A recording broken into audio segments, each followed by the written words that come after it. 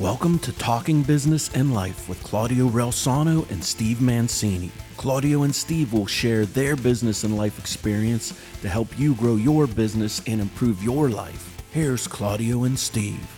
Hello, everyone, and thank you so much for tuning in to Talking Business and Life with Claudio Relsano and Steve Mancini. I'm Claudio Relsano. And I'm Steve Mancini. We have a very special guest today, William Caye II. He is a graduate from Duquesne Law School, opened his own practice in 2000. Prior to having his own practice, he worked as an assistant district attorney, trial clerk, trial counselor, deputy and senior deputy attorney general, a professional counseling company, business development. He wears all kinds of hats, as we talked before the show, and he's also on the executive board of the Western PA Sports Hall of Fame. He's also with the Italian Sons and Daughters of America as well. Bill, thank you so much for being on the show. Thanks for having me. We appreciate it. All right. Now, tell us, I always like to start off with, tell us about the 17-year-old Bill Caye. What were your goals and dreams? I was at St. LaSalle Catholic High School in Brookline. I was a two-sport athlete, National Honor Society member, and I had family influence through my mother. She had worked in the legal community for a law firm that helped people that got injured. Her father had passed in an industrial accident, and the law firm of Jim McArdle, the prominent Duquesne law alumnus, changed the life of that family. They came over from Italy and wanted the American dream, and now they were left fending to try to make ends meet without the patriarch of the family.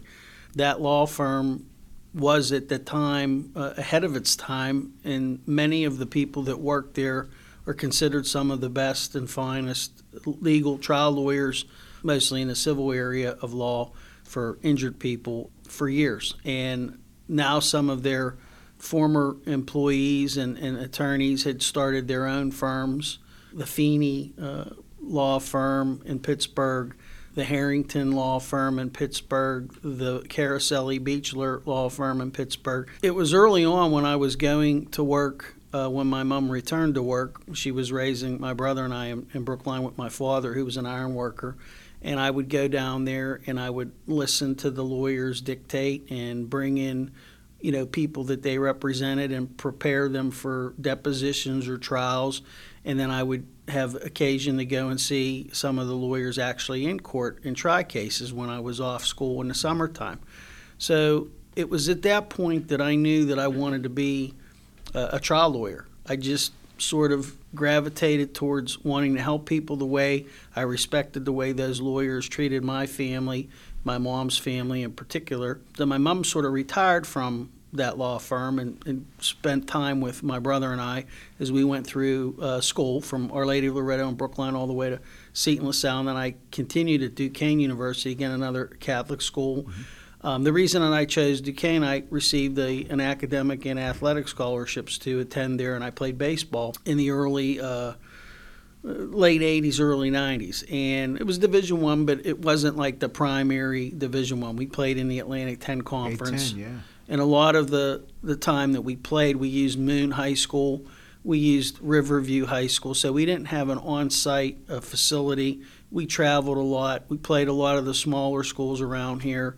Had a great rivalry with Pitt in West Virginia and George Washington, Penn State, but we never sort of made it to the postseason. So after my sophomore year, I had finished clerking for Justice Larson at the Pennsylvania Supreme Court, and I kind of really knew that I was at a crossroads, that I wanted to be in the law full time. So I took the year off. I didn't play Federation ball that year. My dad said, "Well, what are you thinking?" And I said, "Well, I hope you're not going to be disappointed, but I want to get on with my life's work." Right. I was also a two-sport athlete. I played basketball, and at the time that I was sort of thinking about hanging up baseball, Bill Neal, who was running the Connie Hawkins Summer League, had me out there, and I was playing and keeping my own with the Division I players. And he goes, "Well, how could this be? Why aren't you playing?" I go, "Well, because I want to be a lawyer. I want to go to law school." And he goes, "We could find something for you to do maybe over in Europe if you're interested." And I didn't see the path either way. Eventually, I wanted to be in the court, not on the court. And so that's what I did. I then took on a federal clerkship with Don Ziegler, who was an athlete in his own right back in the day. I think he played baseball for Dormont High School. He was a left-handed pitcher. He went to Duquesne and then Georgetown Law, I believe. And so Don, I think his son played. Scott was a great hockey player, and he played golf too. Because I coached at Duquesne from '94 to '96. He was a pharmacist, right? Okay. So he was a little bit younger than me. Yeah, okay. That's about right. So anyhow, Judge Ziegler had me come down one day, and he said, "Well, lad, you're going to start on Monday, and here's your computer, and there's the restroom." So I accepted that position. I mean, it was like an offer that you couldn't refuse, right? Sure. So I would work there, and we had like 2 or 3 other attorneys, and I'm still friends with those attorneys from, every day we talk about our kids and maturation process. I think one of them's retired. They did really well for themselves, and another one just changed careers like myself, sort of pivoting in midlife. And it's all good stuff because, everyone went in different directions. Everybody sort of had their talents nurtured, mentored. We met the who's who of the legal community. So there were opportunities that we worked hard for to take advantage of. When I left clerking for Judge Ziegler, another gentleman that I have a lot of respect for that's passed away, just like Judge Ziegler's passed away, Bob Colville, our district attorney here in Allegheny County. And it was funny because he was a very quiet man. He led by example. He did not micromanage the office. And then before you know it, I ran into the love of my life, and we couldn't afford raising a family on a district attorney salary. So I decided to go out into the private sector. And I started working for a sole practitioner, Carl Priest, and I'm still friends with Carl. I refer business to him routinely. Again, a very good mentor in terms of life, not just about the skill of being an attorney or the business of being an attorney, but what you have to do to give back to the community and the responsibilities that you have in life to be a good father. He's a great father. I think that's the hardest job that I have. It's the most difficult hat to wear, sure. And I'm okay to be criticized at that. My wife will let me know that I'm not there enough, but I try to do the best I can, and it's always a balancing act. So, yeah, I still have ties to Brookline. My mother still lives there. I've been looking after her as I can. I moved my consulting business office into the house to take advantage of the opportunity to spend time with her. And then just recently, I came back from Chambersburg, where I was a chief deputy district attorney for the Franklin County Prosecutor's Office. And, of course, this being an election year, the district attorney needed some help while he was out campaigning so that there was, professionalism and adherence to taking care of the cases. I went in there and did what I could for the time that I was there, and he did not prevail, and he had basically withdrew from the race. So I came back to Pittsburgh, and one of my colleagues from the district attorney's office was looking to bring somebody on because they had just lost somebody through like an illness, and so I accepted that just to sort of change gears. That's a civil law firm, so I'm moving from the public sector on the criminal litigation side to the private sector on the civil side. And we do mostly like business disputes, employment disputes, contract disputes. And a lot of it's trial work, and that's sort of what I like to do, trial work. Steve? I was going to say, interesting because, you gave up sports for your career at an age where most people are trying to hang on to sports as long as they can, thinking, yeah, I'll get to that, I'll graduate, and I'll go do that. But for now, I'm in my window. And I'm just curious, when you gave that up, you kind of knew what you wanted to do, and you're doing it. Do you ever feel there are times where you lose that passion, or is it like, nope, I'm on the right path, I've never looked back, never blink? Well, I think it's like an evolution. I'm very driven to continue to improve myself, to be a better version of myself. When I was playing ball and I could realistically assess where I was with similarly situated people that may have been drafted, or I had colleagues that I played other baseball teams throughout growing up in Brookline and watching their collegiate careers. And Ed Hartman was a very good influence. And Eddie was drafted by the Pittsburgh Pirates. He came out of IUP, which is a Division II school, but at that time they were very prolific in Division II in terms of baseball. And when Eddie, who was sort of from a family of ironworkers, and my dad was an ironworker, his brothers would talk to my dad about well, Eddie's not feeling it. He's in the Pirate organization. He's down at AA. How much time is he going to continue to realistically put in there? And I just knew, too, from like my father was in minor league baseball, and his plight was, well, he was behind Willie Mays, San Francisco, New York Giants. So I don't think my dad was going to supplant an iconic Hall of Famer. And he told me about his trials and tribulations in minor league. And he wasn't a college graduate. He was a blue-collar worker. I'm a white-collar guy. So those sort of influences, I'll tell you another gentleman that had a great impact on me. And he's actually on the nomination this year to be considered for the Pennsylvania Sports Hall of Fame, our Western chapter. His name's Carl Coleman. He used to run the Ozian Basketball League in the Cultural Center in the Hill District. And Carl would always pull me aside when we were playing the AAU ball, and he was very, very into education and career. He always felt that if you had to roll the dice on education, not games or sports. Sports can help you learn about life, meet people, and have great relationships, but it's short-lived. You can have an injury. You might be displaced. Somebody is always going to be better out there. So those types of things weighed on me when I was a sophomore. And, I talked it over with Coach Spear, and he was very supportive. He understood. So it wasn't like I ever felt like I gave up anything that I still had like that passion for. I love sports. That's why I'm still involved in the Sports Hall of Fame and in the executive board. I can see myself at some point transitioning to maybe be a sports agent or to get into an organization and whether it's like my colleague Travis Williams over at the Pittsburgh Pirates, and he was formerly with the Pittsburgh Penguins. Those types of opportunities are there, and I'm not afraid of different challenges or, again, trying to evolve and be, again, a better version of myself. So I don't feel like I have any regrets. Mm-hmm. I'm not driven that way. I'll try to make, being Italian, you can probably appreciate this. If they're giving you a half a loaf of bread and you have the choice between no loaf and a half a loaf, you're going to take the half a loaf. That's right. So I hope I answered the the question. But there's a passion that goes into your career that's different than something, because you made a very good point. Sports are short-lived. Even if you make it, it's still short-lived. Nobody has a 50-year career as a player. They play a couple of years. Maybe you get the anomaly that somehow has the 10, the 12, the 14-year career, but that's not the norm. Most of those guys are out in 3 years. The average player is out in a few years. So, even when you make it, unless you're at the top, you're not going to be there very long. But again, when you pick a career is something that you're, I like the fact that you said, you're evolving. You are doing different things. I guess keeps the passion and the skill sets that you developed as a lawyer, obviously being able to research things, being able to present things, being able to, represent others. It plays into any decision you make in life, regardless of what you want to be. Where, like you said, sports are good. They're very important. They're good for teamwork. They teach you the hard work, the discipline. Being able to shoot a basketball isn't going to help me in the courtroom. But maybe the skills I learned on the court shows me how to work with others. How did sports help you with you being an attorney?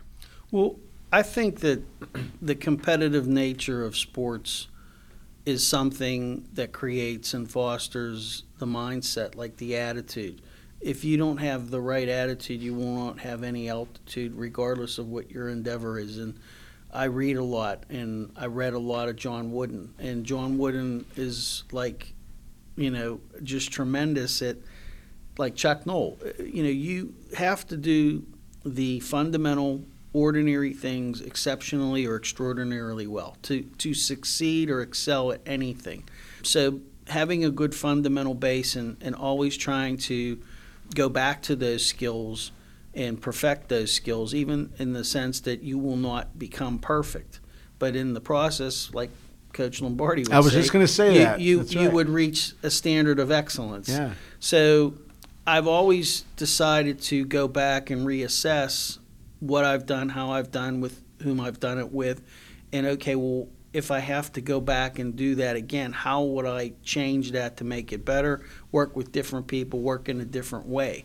So I'm competing not so much against, like the attorneys in the field of criminal defense, whether it's Phil DeLucent or David Schrager or Frank Walker. I respect and admire those professionals, but I'm trying to just be the best that I can be with how I have to handle a particular case, how I have to treat a particular client, and looking at, everything sort of open. I don't have a preconceived notion of what may or may not work or what may or may not be in the best interest of that particular client. So I really only promise that I will do the best that I can. I cannot guarantee results. Sure. And sort of things that my father-in-law had instilled in me when I had the relationship with him, and he's now passed. He had skill sets, unbeknownst to me at the time, but then through later learning, very similar in terms of the path that he took and the diverse range of skill sets as an attorney. He was a former solicitor. He worked for the county. I worked for the county. He was in the office of the Attorney General, but he was on the civil side. I was in the office of Attorney General on the criminal side. He aspired to public service and elected office, and he chose being a state senator and then ultimately United States congressman. On the other hand, he had always regretted that he didn't have the opportunity to become a judge. And he saw that in me, that my path was for a judicial type of a position. But, the contingency or the fallback, or falling forward, if you will, he said, well, you want to use your talents and skills to still be of service, in the service of others. So that's when it fell short for me, and I learned from that lesson. I don't look at it as a defeat or a loss, but a lesson. I carried those skill sets, those transferable experiences, and I put it together in a package that I now consult.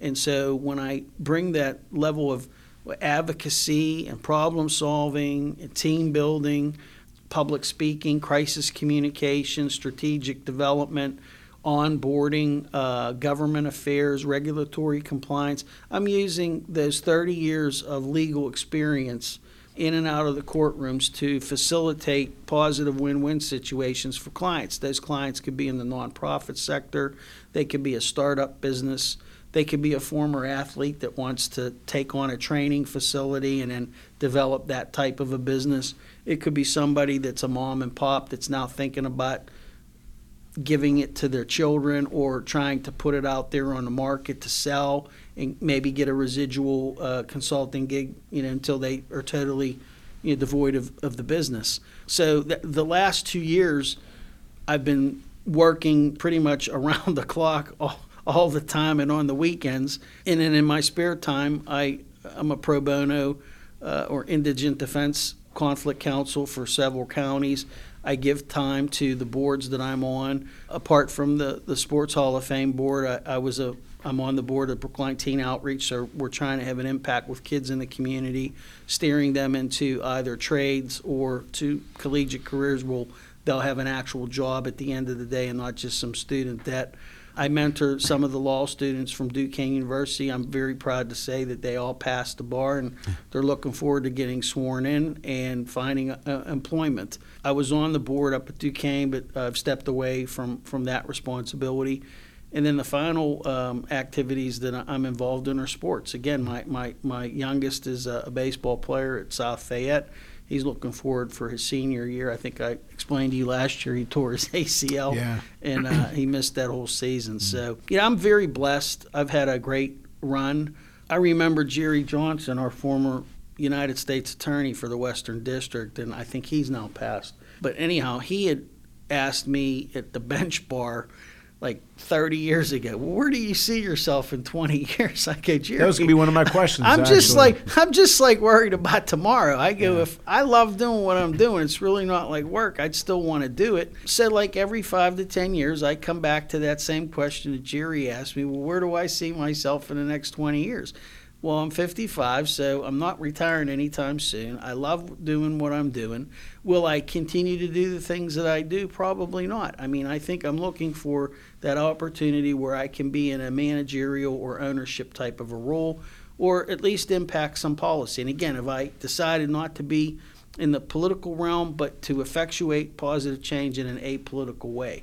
And that's for all the people. Right. So you're not really looking at it from, was this person a Democrat or Republican? We just went through that hellacious election from last week. Which right? one? Oh, that one. They were terrible. And, you have some very good people that when they look at what those folks who are good people had to go through, who wants to do that? Right. At what cost? You know, everything you said, two quotes come to mind. One of them was Mario Andretti's, if you think you have everything under control, you're not going fast enough. And Dan Marino's, you can do more, you can always do more. People say, like you said when you came in here, I wear a lot of hats. But I don't know, I think I can do more, and there's more that I want to do. It sounds like that you obviously have done a lot, but there's more that you want to do. And I think that's good. That's living. Like you said, I said about 20 years from now. But do you have a game plan of things that you do want to kind of shoot for?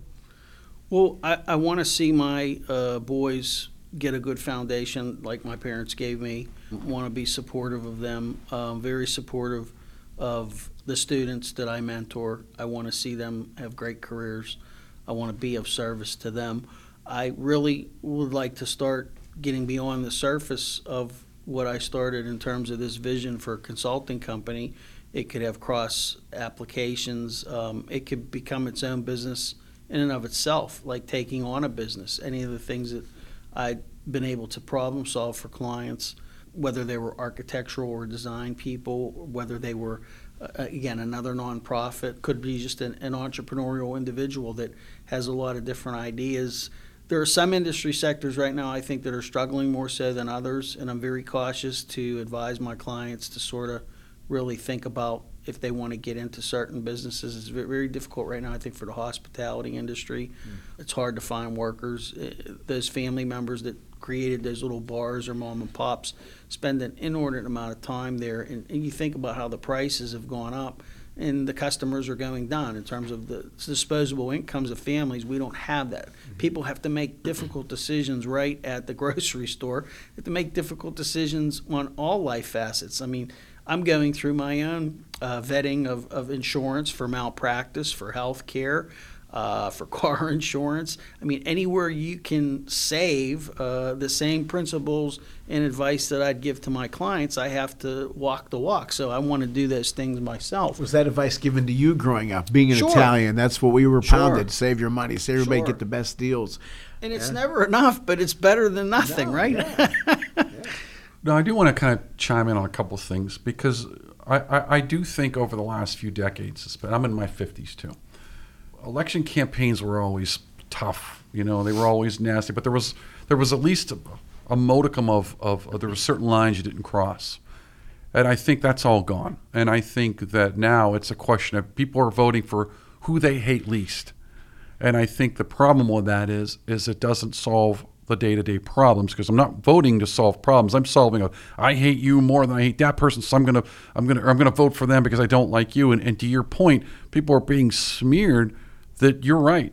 Is this the best this country has? I don't think it is.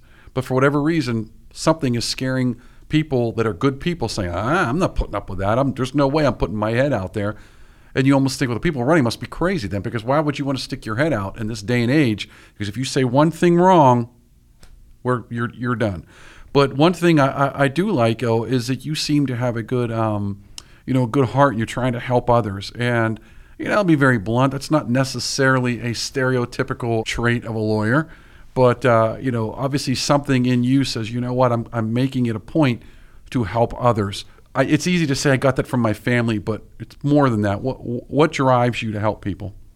Is it as simple as my family, or is there more to it? Is it your faith? Is it everything? My faith guides me. I don't sort of wear that on my sleeve, but I did have a former hat where I was with the Sarah Club, Diocese of Pittsburgh, an organization that promotes and facilitates vocations and supports the seminarians and the priests. And it's at a very difficult crossroads itself, because as a former prosecutor of child sexual abuse crimes, I preyed on the opportunity that when the bishop said, well, we need somebody to help us, would you consider it? And Jack Warwick, who was, again, a great Duquesne alumni, he was a CPA, he was the president at the time, and him and his wife approached me. They were very friendly with my brother-in-law at the time and my sister-in-law through other sort of Duquesne club or high society, and that's not me. I'm I'm not into the country club scene, and even if I had those resources, I probably wouldn't be there. I'm grounded. I mean, I drive a Ford. I drive American cars.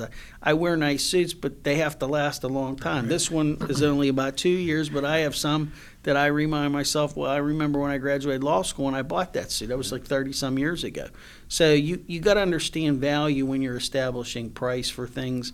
And the time that I spent with the Sarans to listen to some very true priests that were instrumental in keeping me grounded in my faith with God. And it's a prayer, it's a communication, it's a dialogue. So every day I have a feeling that he's calling me and protecting me as I go into the situations. Give you an example. Many people told me not to do certain things personally or professionally, not to go into certain communities or neighborhoods for whatever reason. Could have been bias, could have been fear, could have been lack of understanding. It could have just been simple arrogance or ignorance. Well, that's not me. So when somebody tells me, well, you can't do something, or somebody tells me that I shouldn't do something or I shouldn't go somewhere, I was compelled to go there to listen and to find common ground and to see what is going on in, let's say, Marshall Shadeland or Lincoln Leamington or Glassport or Portview, all the way up to Pine Richland or McCandless, or out here to Kennedy and Robinson. So you find that sports is a great tie-in to the relationships. And people remembered when I played basketball or baseball. And then they remembered, well, oh, yeah, that guy was in the district attorney's office. Or I remember when he was at the magistrates from like Leetsdale all the way to Renham, or from Wilkinsburg to the West End. So those bonds and relationships, I had a certain credibility that I could help them, and that I was honored to be able to be in a position to help them. And so, as you'll notice, we're in this conversation, this forum, I've never mentioned financial gain or any of that. I feel that if you do the work that's required and you do it at a very competent, capable manner, the financial rewards or compensation will follow. And it always has. I've been in business successfully in various forms for nearly 30 years now. It'll be 30 years on January 11th. 1994 I was admitted. So 2024, January 11th, will be my 30th year. I had the occasion recently to get a compliment from a father that I grew up with. He had some issues with his daughter. We did an intervention, and she had legal problems as well, and we got those straightened out. And when I came back, he just texted me and said, I really appreciate you. My daughter's alive. She's thriving. She's a whole different person now because of the situation that I was able to help her, which I'm very proud of. And my colleague on my consulting side, how I met him some 20-some years ago, he says the same thing, and probably too kind or too, I have to be somewhat modest, that he credits me with saving his son's life. And his son was a teenager that had some undiagnosed disabilities or needs, and found himself in the juvenile system. And I was able to go in there and advocate, a pathway for him to avoid having a delinquency adjudication and then get the help that he needed. And he now, because he now knows what his situation is, he's on proper medication and proper therapy, and he's a very productive adult, law-abiding, tax-paying. So, when you talk about coincidences, serendipity, blind faith, I don't know that any of those things don't apply, and I don't know how much those things do apply, but I do know that by me being true to myself and always being honest and hardworking, I was able to do those things that change the trajectory of a life. So to me, my career has already been self-fulfilled. I've exceeded any of the expectations, apart from any of the titles or responsibilities I've had or how much income I made. I feel that made it all worthwhile.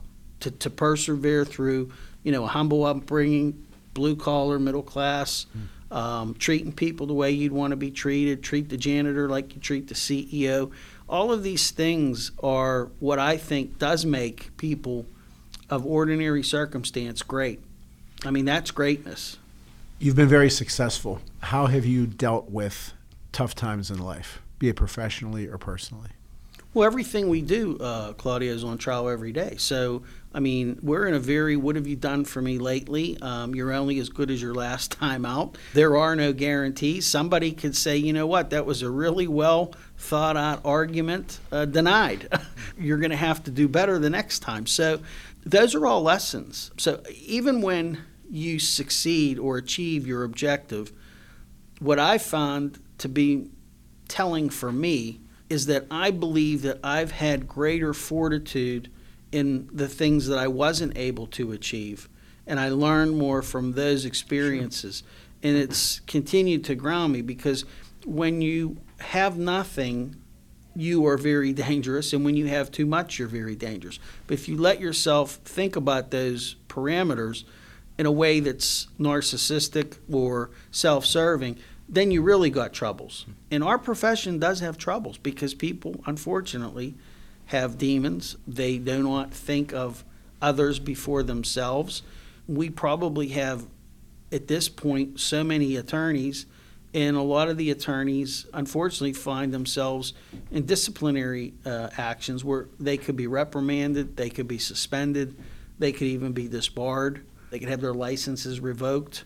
And it's unfortunate because when I started, doing this like 30 some years ago, it wasn't the way that it is now. And there were very few people back then that were admitted to the bar that had the types of issues and problems to the extent where our own licensing body has to discipline them. Mm-hmm. I mean, certainly there were still people that had issues with substance abuse or alcohol or depression, but not to the effect where they actually were losing their licenses. Those people were getting the help.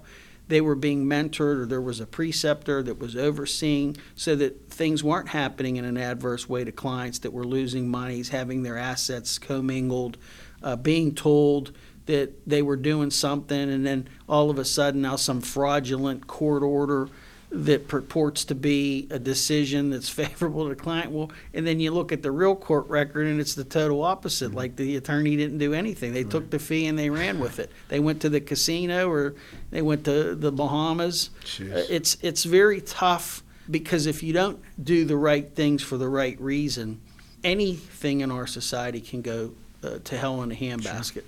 Sure. Well, it's funny you say that because that's a reflection of morals on society, and as society has them, that's going to seep into all, careers. People act as if, this career is noble and that career is not noble. It's like it can be as good or as bad as it's a reflection of the people that are in that career.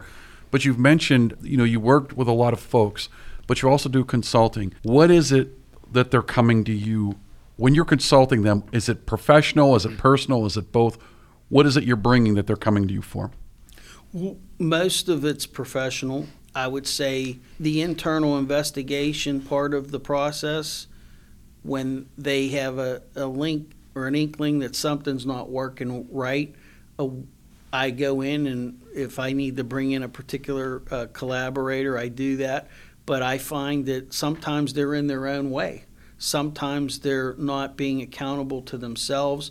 They have cut corners, rationalize things that are not normal or acceptable. There's no plan. There's no discipline.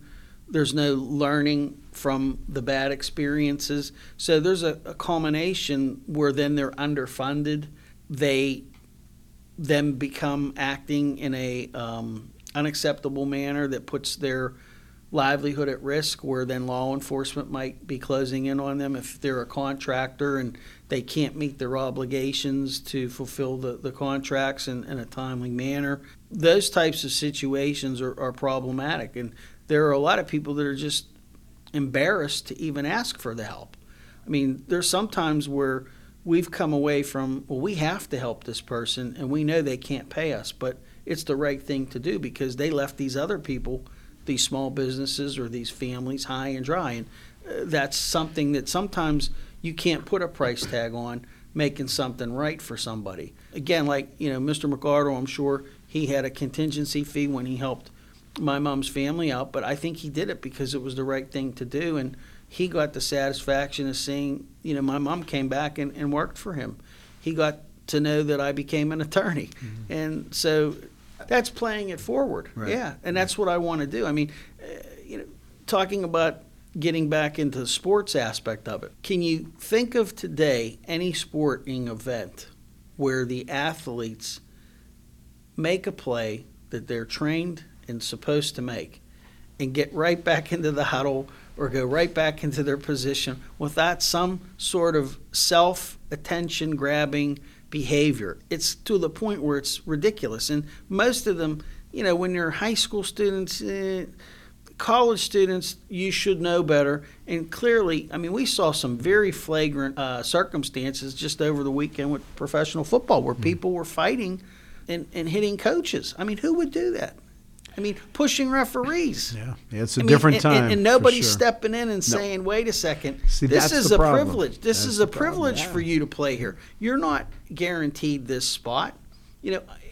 My coach used to say, well, I'm the coach. This is a dictatorship. If you don't like it, this is not a democracy. It all goes to the old Italian Bobby saying. Knight. Joe, write this down. O pesce puzza da capo. Well, the fish thinks from the head. If it's bad up top, it trickles down. I know if one of my players would have done something like that, I'd have lost it. Okay, I'd have corrected it real quick in a hurry. But and we're going to take a quick break. If you enjoy this interview, you're going to enjoy many of our other interviews on Talking Business and Life with Claudio and Steve. Go to crsmmedia.com. We've had such great guests as today Bill Caye, but Jerry Cooney, the boxing legend. We have some other boxing legends coming on. David Diaz, former WBC lightweight champion, and one of my best friends, Donnie Lalonde, former WBC light heavyweight champ, will be on. They've both been very successful in the ring and out, so make sure you tune into those and our show, Italian Impact Weekly. You can listen to that show on www.italianimpactweekly.com. We've had such great guests as Mario Andretti, Vince Ferragamo, Vince Papali, Chris Corciani. It was on a few weeks ago. So great guests who've done well in their respective sport and, again, in business and in life. So make sure you tune into those shows, and we'll be right back with Bill Caye. Okay, Bill, finally, the Western PA Sports Hall of Fame. Tell us your role there and what's going on with that. About 8 years ago, my father and some of the other board members asked me to come on board and to see if I could help them with becoming a more vibrant, a more inclusive organization. So then I started going to attend some of the other chapter events. It's pretty much situate across the Commonwealth of Pennsylvania in each more or less county, and there's 30-some, give or take, chapters. And the mission of the organization as a whole and of the chapters is to recognize exceptional achievements in sports. It could be through personalities, it could be administrators, coaches. Primarily, if you look at our website, the Pennsylvania Sports Hall of Fame Western Chapter, you'll see it's literally a who's who of athletes, from like Roberto Clemente, Chuck Noll, all the way to Pittsburgh Penguins. Craig Patrick was a recent inductee, Eddie Johnston. So my generation, but also the past generations, people going far back to the early days of the Pittsburgh Pirates, like Danny Murtaugh and Bob Del Greco. He ended up going into the States. So I started recruiting and team building some of the members of the board as some of the other members aged out or got ill or passed away. And we have roughly 15 on our executive board, and I'm now starting to accumulate some talent for what's called our advisory board. The advisory board concept, sort of like in other nonprofits, is a supplement, a support group. It's a way to onboard and educate people that may not want to put an initial full-time commitment into the executive board, or people that want to then pull back from the executive board duties and go on to the advisory board. So when we talk about membership of this organization, you can join for as little as $10. And we put on an event, usually in the spring, where we honor somewhere between 10 or 12 individuals in various sports categories: pro, scholastic, amateur, collegiate, and then personalities or administrators. And so this year, our event's going to be held on April 27th at the Sheridan, Pittsburgh Station Square. It'll start around 5 p.m. We'll have individuals that have yet to be determined. Again, it'll be about 8 or 12. We also give an award as a nonprofit. We have an endowment from Bill Campbell, who was a very gracious sports person from the Steel Valley area in western Pennsylvania, had success in Silicon Valley as a businessman in software and computers, and he's part of like 2 or 3 other Campbell family members that have been inducted. So he's created what's called the Campbell Award, and we've given that award to people like Sean Gibson, Charlie Batch, Kenta Colvey, and Steve Blass, accepted for the Pittsburgh Pirates Foundation. We then created another award studying sort of how we continue to improve as an organization and set ourselves and distinguish ourselves from other sports Hall of Fames, and it's called the Darrell Hess Award. And the Darrell Hess Award right now does not have a financial perk or benefit, but it's a special recognition for some individuals that may not have had that elite body of work, but still nonetheless should be considered for other valid and humanitarian reasons endeavoring in sports. And we've had a few people win that have been sort of non-traditional people in sports. Like, it could be a sportscaster, it could be an official. But so you get the ballot once the executive board vets the nominees, and then they cull that with, there's roughly about 600 voting members, give or take, in the Western chapter. So we'll be sending out ballots shortly and tabulating them around Christmas, and then typically the first of the year we announce who the recipients and the inductees are and who's going to be the Campbell Awardee and the Hess Award, and we'll have that event, like I said, at Station Square on April 27th. It's usually a Saturday, and it usually goes 2 to 3 hours. And, it's just that organization, not just because my father was inducted or my father was on the executive board, then the advisory board when he had some health issues. I just think that it's a way to give back. And we're still trying to redefine what the mission is now compared to what it was. I'll give you another example of something I strategically did and got the approval of the rest of the board. I mean, the ideas that I come up with, the suggestions, they're only that. I don't need it to be my way or my, it's the discussion. It's sort of a process. And I want them to either have a consensus or maybe they can improve upon the idea, and then the ultimate outcome's even better, which is a win-win. So, bringing in females, women in sports, bringing in minorities, African Americans, people with disabilities, people in the LGBT community to make it a more robust organization, and then bringing in younger people. I mean, I'm 55, but I recruited 2 individuals that are in their 30s or late 20s. I feel that that's something that every organization has to have a good chemistry and a succession plan. So going back and revisiting the constitutional bylaws and how the organization is structured, learning from and taking back what the other chapters are doing or not doing, what their focus is. I've basically come up with 4 things that we need to do to improve, both individually or collectively as an organization. We need to have more robust fundraising. Nonprofits cannot succeed without funds. That's right. It's just like a business. Nothing can. Right. Second, we've got to continue to attract and team build a more diverse and robust skill set of people that are worthy of being on the board and making responsible decisions as stewards for the members. 3 is we got to go back to the members. And that's what it's all about. No members, no organization. We need to have a value proposition to connect them to coming to the events or creating other opportunities in the community to have the exposure of what is it that this organization does besides honoring people in sports. So the discussion started just this past month with the state that we need to champion something on a statewide basis where we can give some type of a stipend or fund or award so that we're giving back as a statewide organization.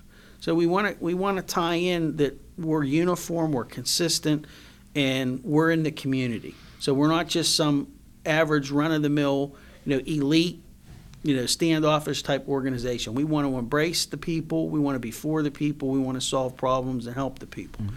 So the 4th and final thing that I think as an organization that we're lacking is, in fact, the succession plan. Many of these people are dying on the board, and then there's nobody else there to pick up where they left off. And we need to be more proactive about that. I mean, can you imagine any business losing somebody and then there was no plan of, well, who's going to take this over? Yeah. I mean, some of the private clients that I have, the kids don't want the business that their parents worked so hard for. Nobody asked them. It was just like, well, you got to communicate. Right. So a lot of these problems and how we can improve pretty much in any facet, which again, sports taught you how to communicate. What did you hear in the post-game interviews with the Steelers? Man, when we communicate, we're actually even better. Sure. So I think communication, learning, understanding each other, trying to continue to stay focused and disciplined and accountable to a plan, that's what any organization needs. And we're seeing where, whether it's government or outside of government, we're seeing it at all time where people are not able to do those things. They're not able to do what Chuck Knoll said, the ordinary things in an extraordinary manner. Right. Steve, any final comments? No, but again, I do want to thank you for your time. This was kind of enlightening. We've had a couple of lawyers on and a judge now, and it's always fun just because it's diverse, more diverse career field than people think it is. As a lawyer, there's stereotypical, beliefs of what they do, and then kind of listening to you and your background, it was just nice. It was a pleasure to meet you, and I appreciate your time today.